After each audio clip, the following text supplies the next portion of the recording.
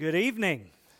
I'm glad you're back with us tonight. I'm glad you've braved the storm and come out to learn a little bit about why we are where we are today and the history behind the Christian church. As I've mentioned several times, we're not deists. We don't believe God's an absentee landlord. We believe He's involved in the world that we live in today. He's always been, and there's no indication that He has ceased being involved in the world. And what we're studying through the history of Christianity is we are studying what happens when God's children do obey Him and what happens when they don't. And there's some tremendous lessons to this. The first night we talked about persecuted Christianity from 70 AD to 312. And this was a period of time that was characterized by these four things we discussed: the intense persecution against Christianity and how under that persecution Christianity spread like wildfire. The canonization of the Christian Scriptures, the recognition of the Scriptures that were accepted by all Christians, and the rise of the bishop as having power and authority in the churches over the elders and the other people in congregations. The next section of time we talked about was the time of imperial Christianity, and that was a period of time when the Roman emperor was head of the church.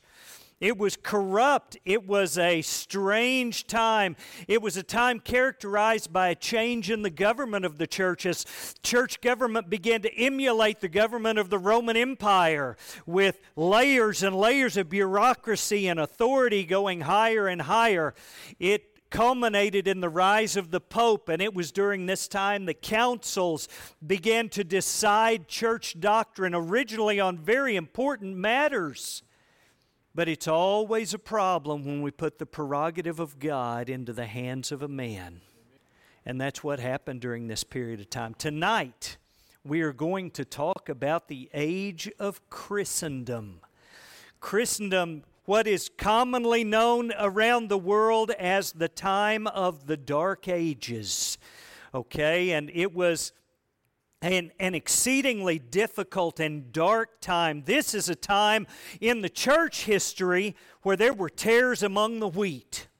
You know, Jesus told a story about planting wheat and an enemy coming in and planting tares in among the wheat. And this is a time when the tares were strong among the wheat. They grew thrivingly throughout the world, and they corrupted the church, the holy church of God. They corrupted many of the people who were in it. It was a very dark and difficult time. Now, a kingdom is an area where a king has dominion, kingdom. That's where we get the word from, where a king has dominion, okay? Christendom is a time when Christ had dominion. It was the dominion of Christ, and it was a time when Christ's church was not just a spiritual kingdom, but when it tried to be a physical kingdom in and of itself. Now, I'm not talking about the Roman Empire running the church, but I'm talking about the church itself seeking to be its own independent kingdom. Now, this happens, if you'll recall what we talked about last time, that there were now two capitals in the Roman Empire. There was an eastern capital and a western capital.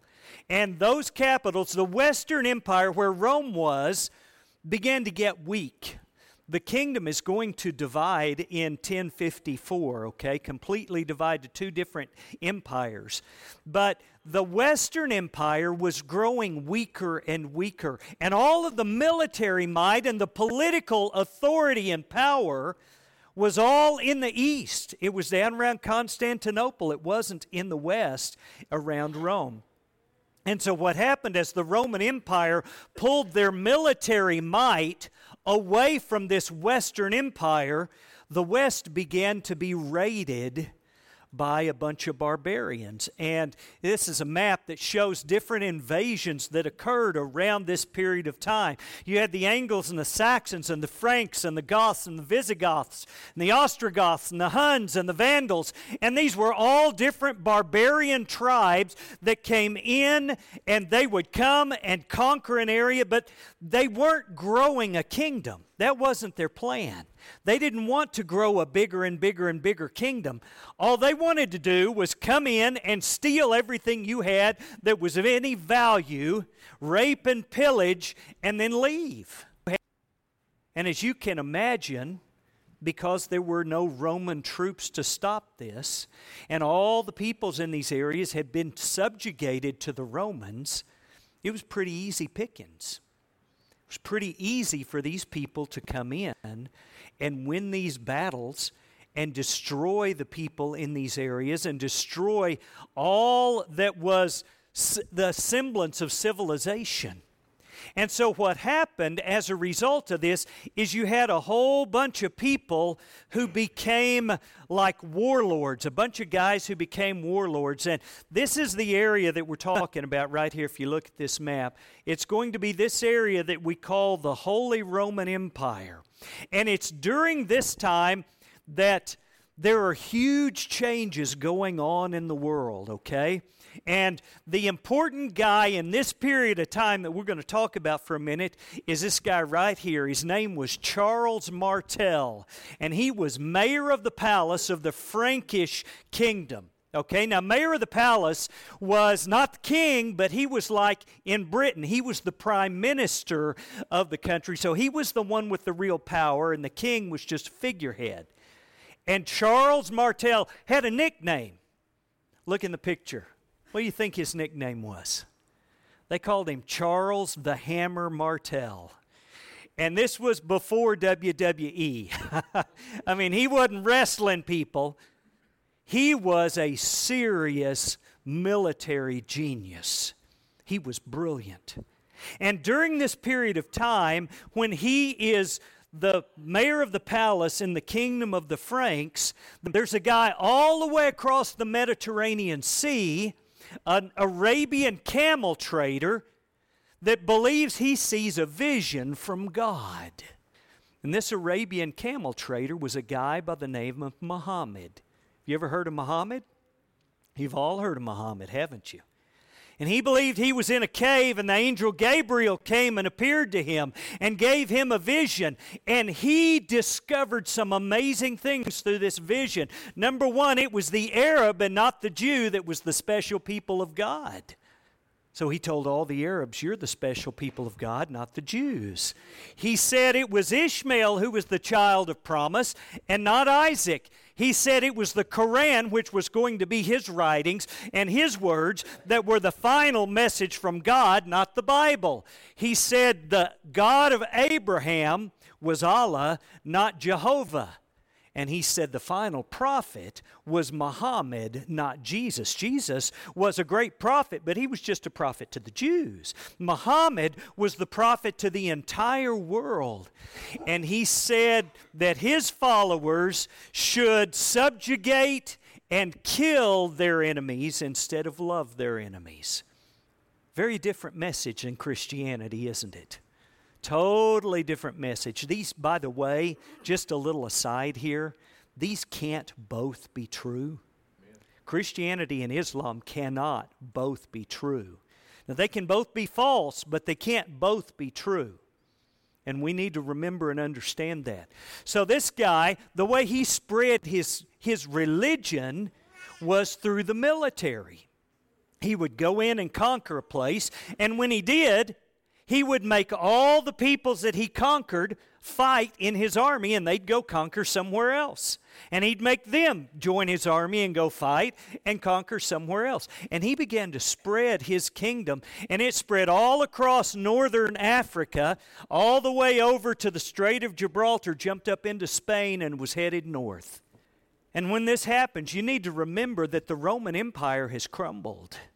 There is no one to stop this Arab Islamic invasion, and they are set to sweep all across Europe. So Charles the Hammer Martel decides he's going to do something about that. And he goes and takes an army, and he goes down to Tours, which is close to the border of Spain and France.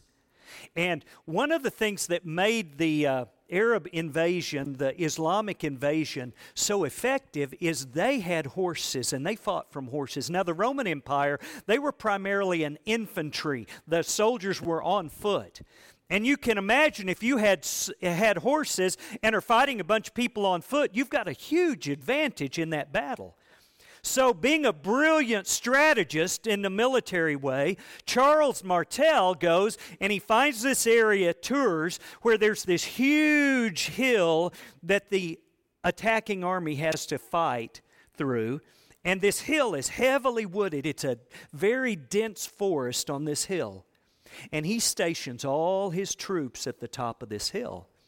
Now see, the brilliance in that is it eliminated the advantage that the Arabs had because they can't fight uphill through a heavy forest on their horses. And so you know what he did? He defeated the Islamic invasion right here. Boom. It was over. Said and done. I want you to know that if it had not been for that man, you and I would very likely speak Arabic instead of English today. He stopped the Islamic takeover of Europe. Isn't that an amazing thing? Did you know that about history? He did it from the belief in Christianity. He claimed to be a Christian, and he believed that the infidel Islamic army should not take the area that had been dedicated to Jesus Christ, and he came to stop it. Now, after he died, his son was a guy by the name of Pepin the Short. Now, I don't know if this guy was short or not. I think it probably a good thing we don't name each other by physical characteristics today, huh? But he was Pepin the Short. Pepin the Short was a very effective general, just like his dad. In fact, he lived his life, he died undefeated militarily. He never lost a battle. He was undefeated. And one of the things he did is he took a part of the land of Italy that belonged to a people called the Lombards. And he took it and he gave a portion of that to the Pope as a gift. Did you know today you can go visit that land? It's called Vatican City, and it is owned and run. It is an independent country ruled by the Pope to this very day, given to him by this guy Pepin the Short. But Pepin the Short, like his name, is not a real big part of history. He's not the main part of history. The guy that really we want to talk about mainly now is his son. His son was Charles the Great. You probably knew him by the name Charlemagne. Have you ever heard of Charlemagne?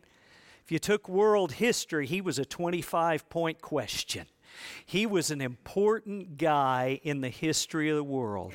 Charlemagne was a great, great conqueror militarily. He was a tremendous military leader. He conquered the Bavarians, the Slavs, and the Muslims in that part of the world.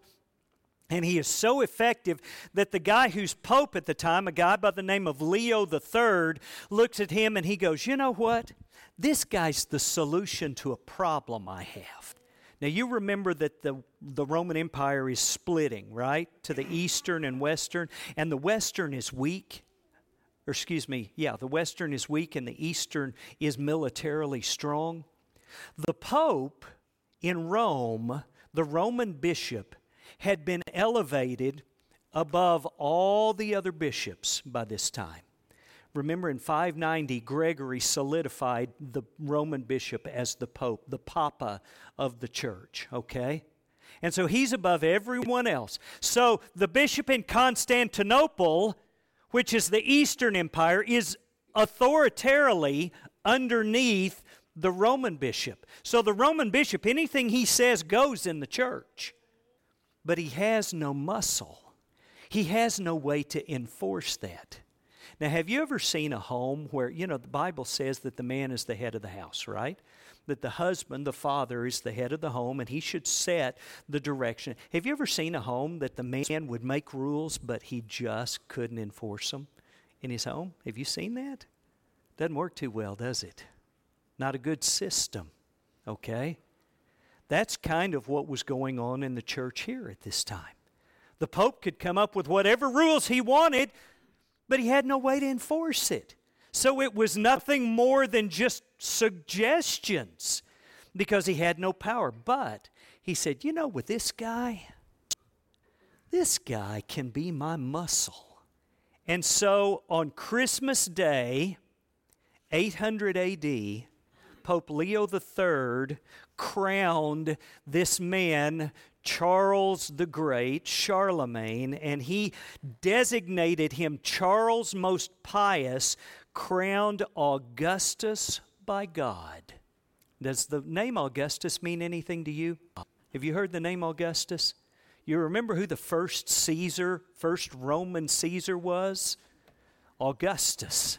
And this guy is going to be the muscle behind the Roman Catholic, or the Holy Roman Empire that's shaped after the physical Roman Empire. And they are going to, with his power and his muscle, they're going to enforce the rules of the Pope throughout the world. They had tremendous effectiveness in doing this in the area. As I said, he was named Charles Most Pious, crowned Augustus by God. You see, the Pope had the ideas, and Charlemagne had the muscle. And this type of partnership ruled the known world for a while. They had tremendous power in that. But, the problem is when you have two big powers, before long, you know what's going to happen? They're going to turn on one another and they're going to fight. And for the next 500 years in Europe is going to be a battlefield between these two powers. Now, Charlemagne, his original job for the Pope was to be the muscle behind the moral law of the Pope. Do you remember a few years ago, it's probably been 30 years ago here in America, there was a group called the Moral Majority? Any of y'all remember the Moral Majority? Okay? And they were a political action group, okay? And their idea was to try to get the moral Christians to all rise up together and vote for Christian candidates and vote for Christian laws and try to enforce politically Christian morality in America. You remember that? How well did that work? That work real good? Didn't work real good. That's what that's what Charlemagne here tried to do. The Pope made gambling and dancing illegal. It was against the law. And this guy here, he sent out what he called his Missi Dominici, which were envoys of the Lord. And basically, what they were was a religious sheriff's department. And they went around trying to catch people who were breaking the laws of the Pope. Okay? And they would catch somebody breaking the laws of the Pope, and they would enforce those laws, okay? Now, this guy did a lot of things militarily, but he also did a lot of things culturally. He really affected the world that you and I live in. At this period of time, most people were illiterate. Only the priest could read and write. And one of the things this guy did is he began to have people in churches begin to teach reading, writing, and arithmetic to boys. Girls weren't allowed at this time, but the boys could learn some reading, writing, and arithmetic. They called it a place of leisure, and leisure was, we call leisure when you're laying around doing nothing, right? But to them, leisure meant a place where lectures were given. And the Latin word for leisure is schulae. You know what that is? That's school. Schools.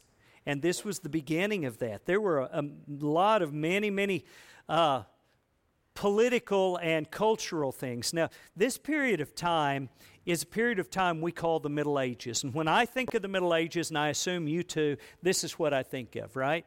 You think of a castle and lords and ladies and knights and serfs and vassals and King Arthur and all of those legendary kind of things. And they've got these castles and they've got the moats around the castles and all of that. It was a time which was not a good time to be alive. I know it has been romanticized in literature and in movies, but I want to tell you it was not a good time to be alive. These castles, they had men who lived in them. It was called a feudal system, and the word feud, F-E-U-D, means fee. It means money. And these were men who were lords who lived in these, and they controlled a large area of land around them, okay? They were lords over this land. That's where we get the word landlords today. Someone who owns property that other people rent to live on. And everyone who lived in the area around one of these castles on the turf of this guy had to pay him to live there. And he controlled everything that happened in that area. They were these small warlords, so to speak. And he would have a mercenary army that went to fight. A lot of times the people who lived on his land had to go fight for him a certain number of months out of the year. And there were a lot of battles and a lot of ugliness that happened. One of the things, though, that this did is it affected the churches in these areas. It wasn't just your personal life, but it was the church. How would a church function in a time like if you had some warlord that was master over the area? How would the church function? Well, one of the things that began during this time that was a real problem was what's called lay investiture. Now, lay means a common man or someone who was not in the clergy, and it's where the authority to preach came from laymen, usually the landlord.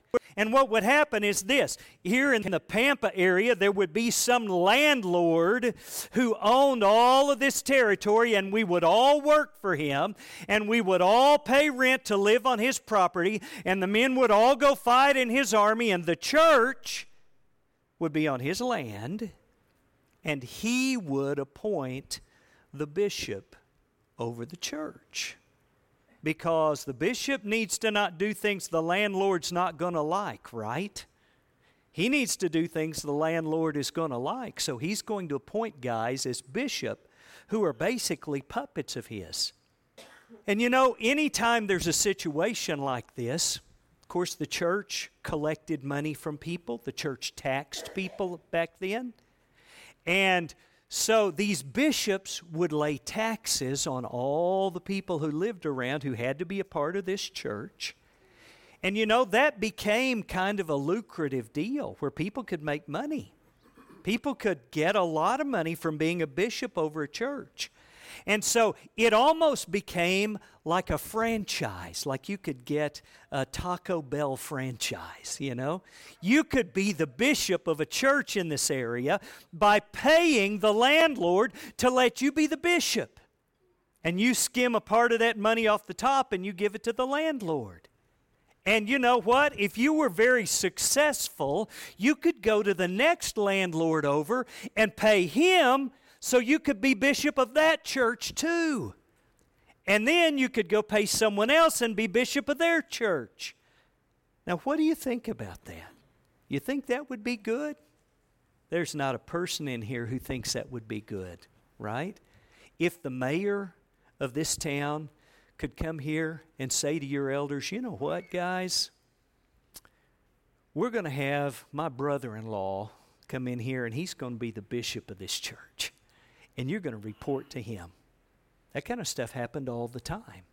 Can you imagine living in a time where the church is subservient to the state? Do you think Christian people liked that? They didn't like it any more than you and I would like it.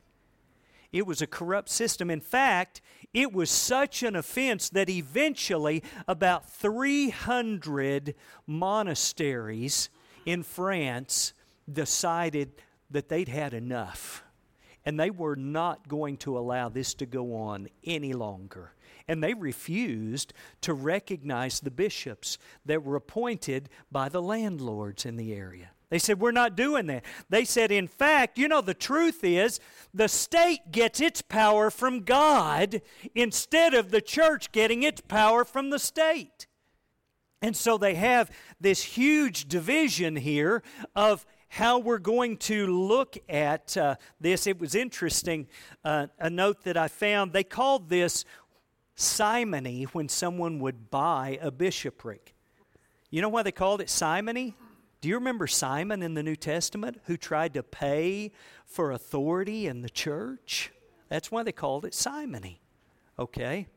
So what you've got is you've got this division here between the state and the church, and it is played out under the rule of these two guys, the Pope and the King. Okay, now that's a more recent Pope. That's not the guy who was Pope at the time. What do you think about that? Do you think the authority should be found in the church, or do you think the authority should be found in the state? Do you think the mayor ought to be able to say who gets the right to preach here? Anyone think that? You can shake your heads if you don't agree with that. I don't think that's a good idea at all. Well, what about the other way around? Do you think the church should have authority over political things? Do you think the elders here should be able to go to the mayor and say, okay, this is the guy who's going to be city manager? Think they ought to be able to do that? No, that's not a good idea either. You know what Jesus said? Jesus said, render therefore to Caesar the things that are Caesar's, and to God the things that are God's. Our kingdom is a heavenly kingdom. Jesus' kingdom is not of this world.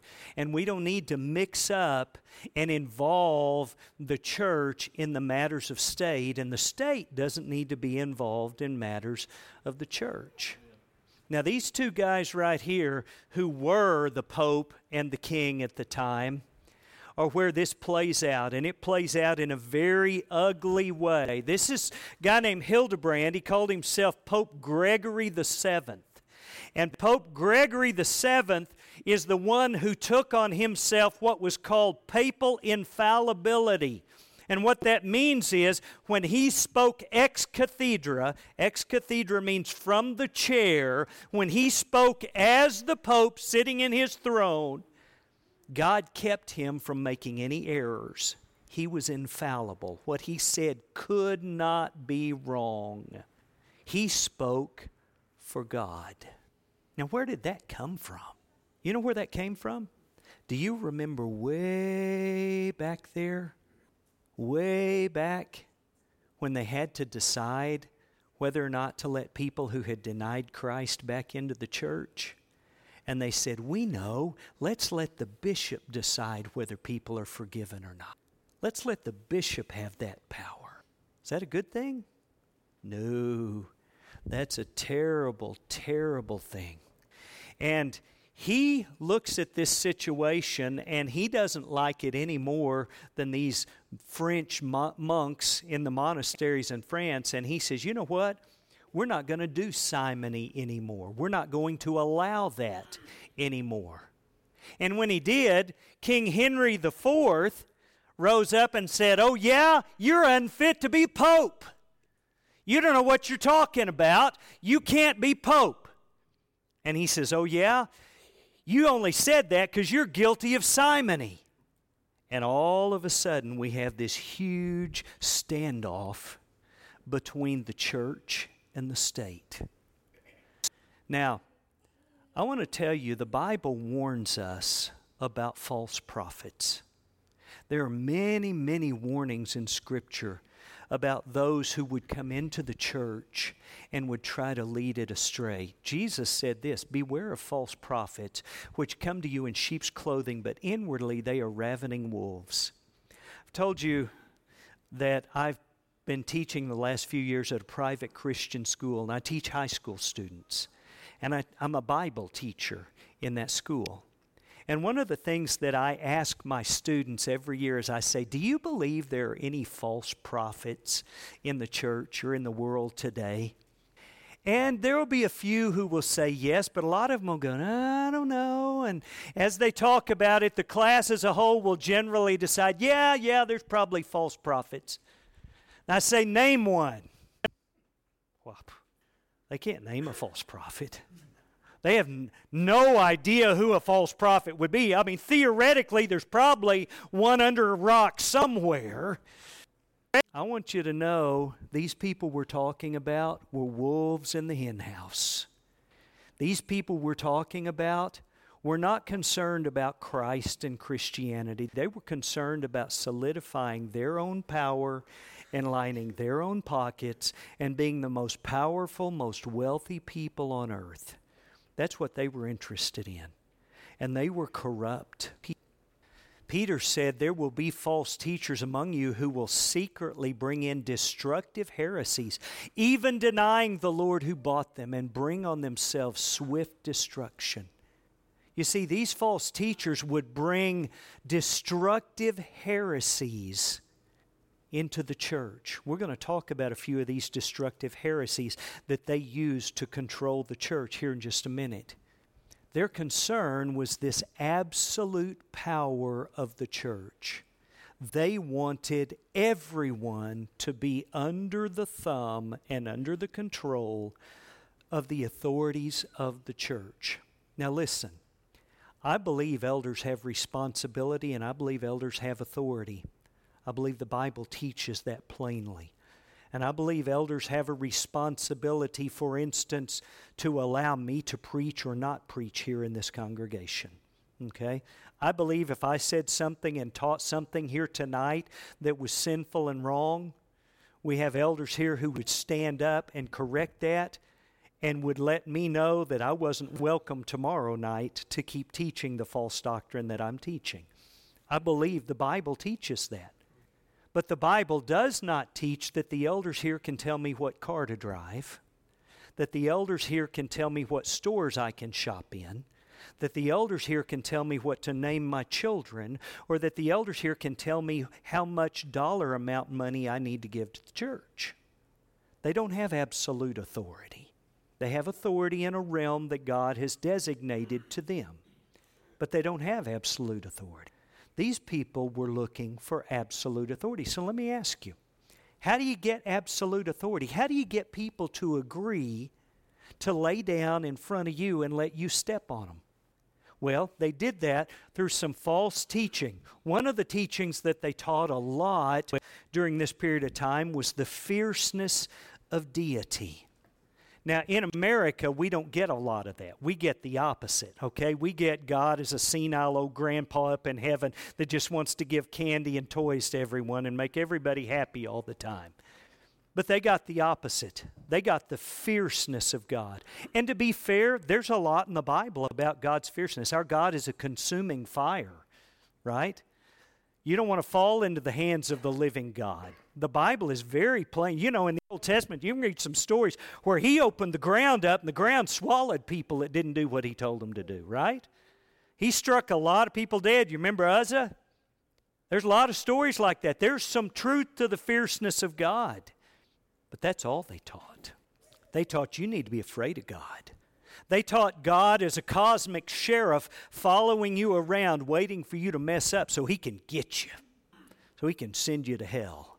Because God is an angry God, and He's a fierce God. And a part of that is they developed these doctrines of relics and icons and praying to saints and Mother Mary. And the idea was this, listen, you better be afraid of God. You can't talk to Him. What you do is you pray to dead Christians who they can go talk to Him for you.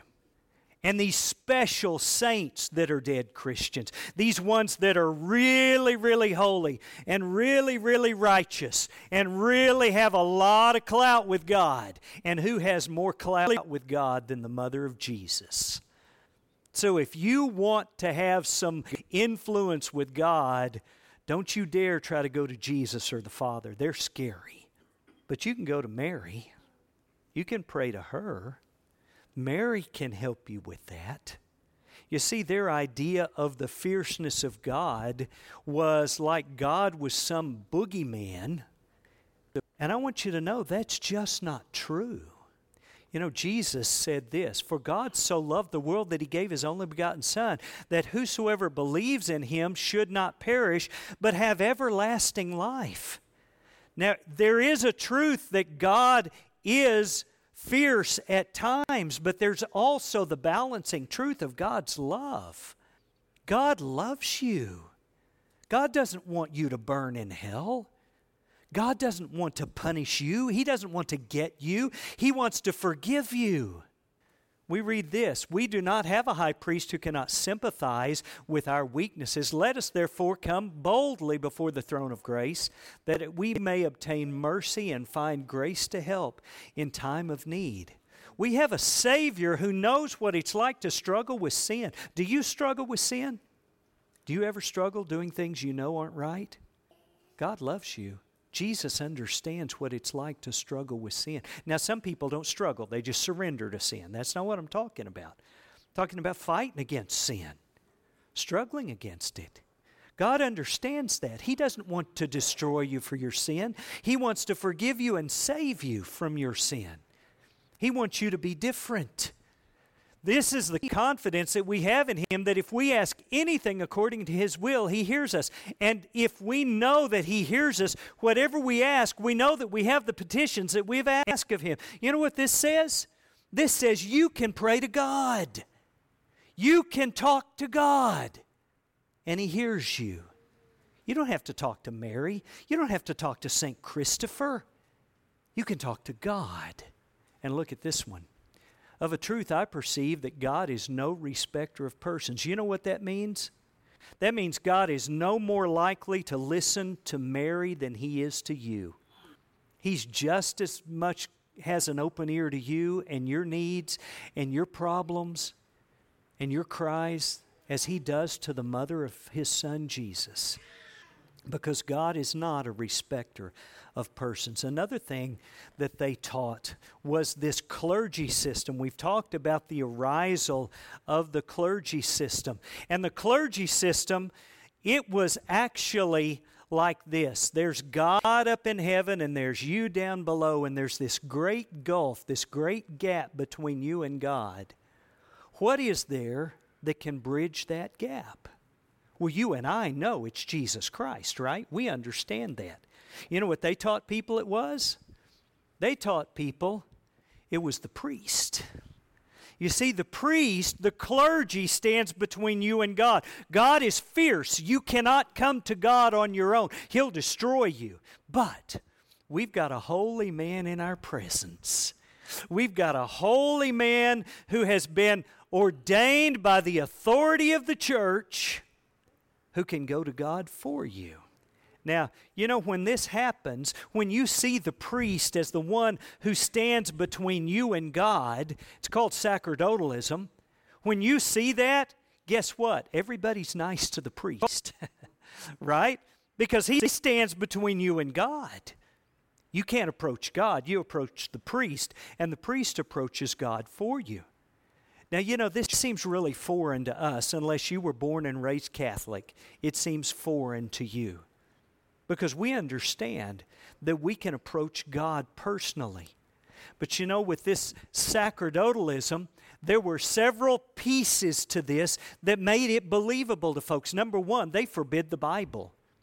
If you go into old Catholic churches over in Europe, a lot of times there will be a great big Bible, and it will be chained to the pulpit. They didn't want people to have it. Not only that, but it was written in Latin. So even if you could get a copy of it, you couldn't read it. They made it against the law for normal people to own a copy of the Bible. Now, I asked you the other night if you had a Bible. Does everybody here have a Bible? If you don't, you can grab your phone and go to YouVersion, and in about 30 seconds, you can have 1,000 translations of the Bible on your phone. Can you imagine if you couldn't get one? If it was against the law for you to own one? If they put you in prison for having the book of Matthew? Can you imagine that? And that's what it was like. Another thing involved in this was the sacraments. Now, the idea behind a sacrament is this is the way you get the grace of God, okay? So these are the sacraments. There's 7 of them here, and we don't have time to go through them. But baptism is the way you receive the grace of God to salvation. Eucharist, that's communion. That's the way we receive the grace of God through the further forgiveness of our sins. The thing about every one of these things is that the priest had to do it. You couldn't do it for yourself. No one else could do it for you. Only the priest could. So if the priest refused to baptize you, guess what? You don't get forgiven of your sins.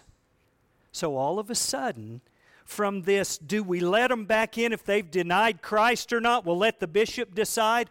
All of a sudden, I say all of a sudden, 1,000 years later, you know what you've got is you've got people who can stand here and tell you, I'll decide whether you go to heaven or not. And it was terrible. Another thing they had was transubstantiation. That's the belief that once the priest blesses the bread and the fruit of the vine, it literally turns into flesh and blood, okay? Now, can you do that? Can you turn bread into flesh? Can you turn fruit of the vine, grape juice, into blood? No, normal people can't do that. But the priest had this mystical power that came from the authority of the church that allowed them to do this. And so if they didn't provide it to you, you had no access to that. Jesus said there's one mediator, one God and one mediator between God and men, the man Jesus Christ, who gave himself a ransom for all. There's only one that stands between you and God, and that's Jesus Christ. It's not another man. It's not your elders. It's not an evangelist. It's not a priest. It's only Jesus Christ. Who shall bring a charge against God's elect? It's God who justifies. Who is he who condemns? It is Christ who died. Look at this one. For as often as you eat this bread and drink this cup, you do show the Lord's death till he come. This is about communion. What did Paul say it was? He said it was bread. Didn't say it was flesh. He said it was bread. It's bread that to Christians stands in the place of the body of Jesus. So when I take that bread, as far as I'm concerned, I'm taking the body of Christ, but it's not flesh. I'm not a cannibal. It's bread and grape juice, and it always stays bread and grape juice. Another thing was the infallibility of the Pope. It's when the Pope spoke ex cathedra, and he was the only authority in the world. And what they did is they had the Inquisition. You know what the Inquisition was? It's when they went looking for people who didn't do what the Pope said to do. They went looking for people who disagreed with the Pope. And if you disagreed with the Pope, guess what the next piece of it was? Execution of the heretics. You were deemed a heretic and they would burn you at the stake. Now listen, if I got up here and I preached something that was wrong and the elders called me down, they said, Michael, we are not going to allow you to preach that here. And I said, well, okay, but it's still the truth and I'm still going to preach it. And they'd say, well, you're not welcome back here anymore to preach here anymore. But they wouldn't drag me out in the parking lot and burn me to death. They might warn all y'all, don't listen to Michael, but they wouldn't kill me. That's what they did. They killed people who disagreed with the Pope. Now, does that sound like a good place to be? No, it sounds like a terrible, terrible place to be. And so you had this desire for this. The Bible says there's none righteous, no, not one, for all have sinned and come short of the glory of God. Paul said, God, who at various times and in various ways spoke in time past to the fathers by the prophets, has in these last days spoken unto us by his Son. That's where truth comes from. It doesn't come from the Pope. And finally, the last one I want to mention is the doctrine of purgatory. Y'all know what purgatory is? It's kind of this in-between place between heaven and hell. And the idea is this: you're not good enough to go to heaven when you die. You're just not good enough. You look at your pile of good works and your pile of bad works, and you're going to have more bad works than you have good works. So when you die, Jesus paid so that you could go to heaven, but you still got to pay for your sin, right? You still got, it's not fair for you to just get away with it.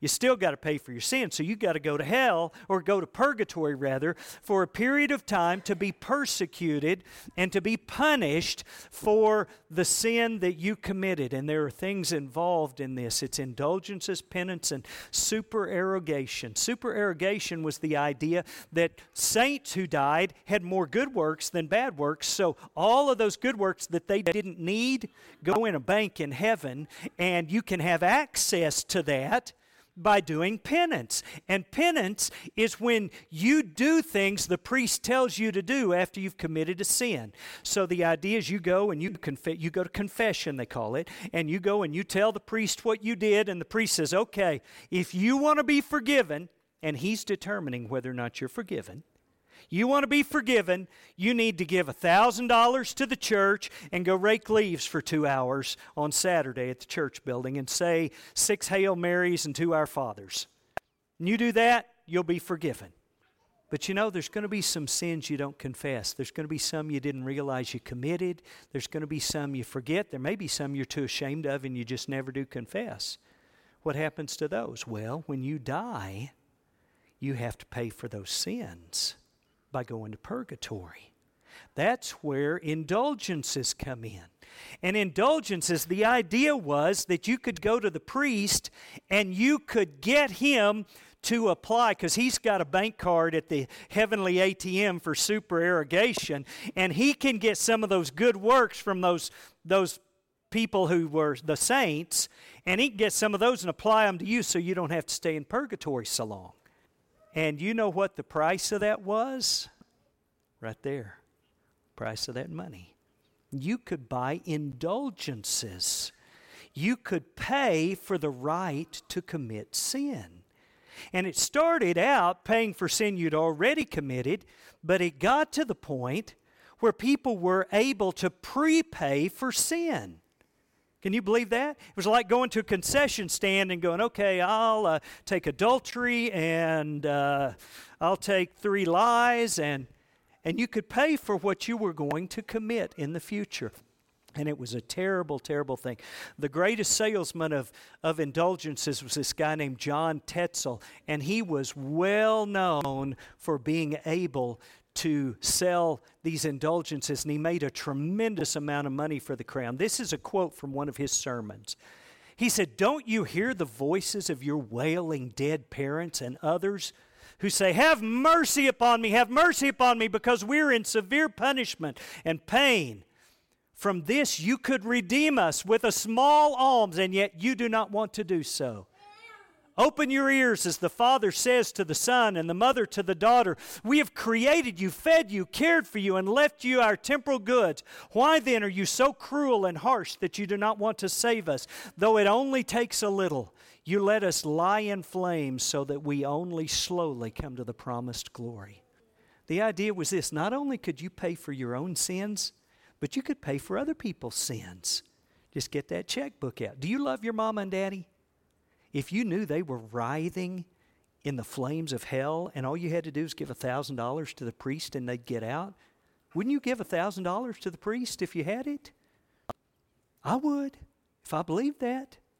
They made a lot of money there. This guy was despicable.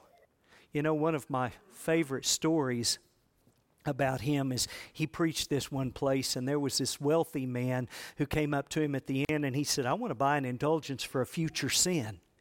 And he said, "Okay, well, that'll cost you so much." And the guy paid him right then and there, and he signed the papers and stamped it, where he had forgiveness of this future sin. And then when John Tetzel was leaving that community, he got outside of town, and somebody jumped him out of the bushes, and they beat the thunder out of the guy and stole every penny he had made and took it, and it was that nobleman who'd done it.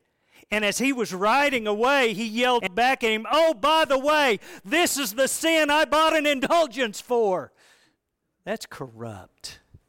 It's just sickeningly corrupt. And it's actually, this is what pushed that angry German monk that we're going to talk about next time, Martin Luther, over the edge, is this kind of corruption. So what you had here We know the scriptures. Peter said to him, your money perished with you because you thought the gift of God could be purchased with money. You can't purchase the gift of God with money. The wages of sin is death. Without shedding of blood, there is no remission. You can't pay your way out of purgatory. It's the blood of Jesus that pays for sin. For such a high priest was fitting for us, who does not need daily as those high priests to offer up sacrifices, first for his own sins and then for the people's. And for this he did once for all when he offered up himself. So here's what you had. You had all of these things going together to produce this ultimate, absolute power of the church. Now, back to these two guys as we close. You know how this ended? How do you think this ended? This standoff between this king and the pope. You think the king brought his armies in and won? You think the pope brought his armies in and won? What do you think happened? Well, I tell you what happened. This standoff, Pope Hildebrand came up with an idea, Pope Gregory, and his idea was this: I am going to do an interdiction against this king and against everyone in his kingdom. Now, what an interdiction is this. He sent out an order to all the priests in all of Germany and France. And he said, starting today, you will no longer do any baptisms.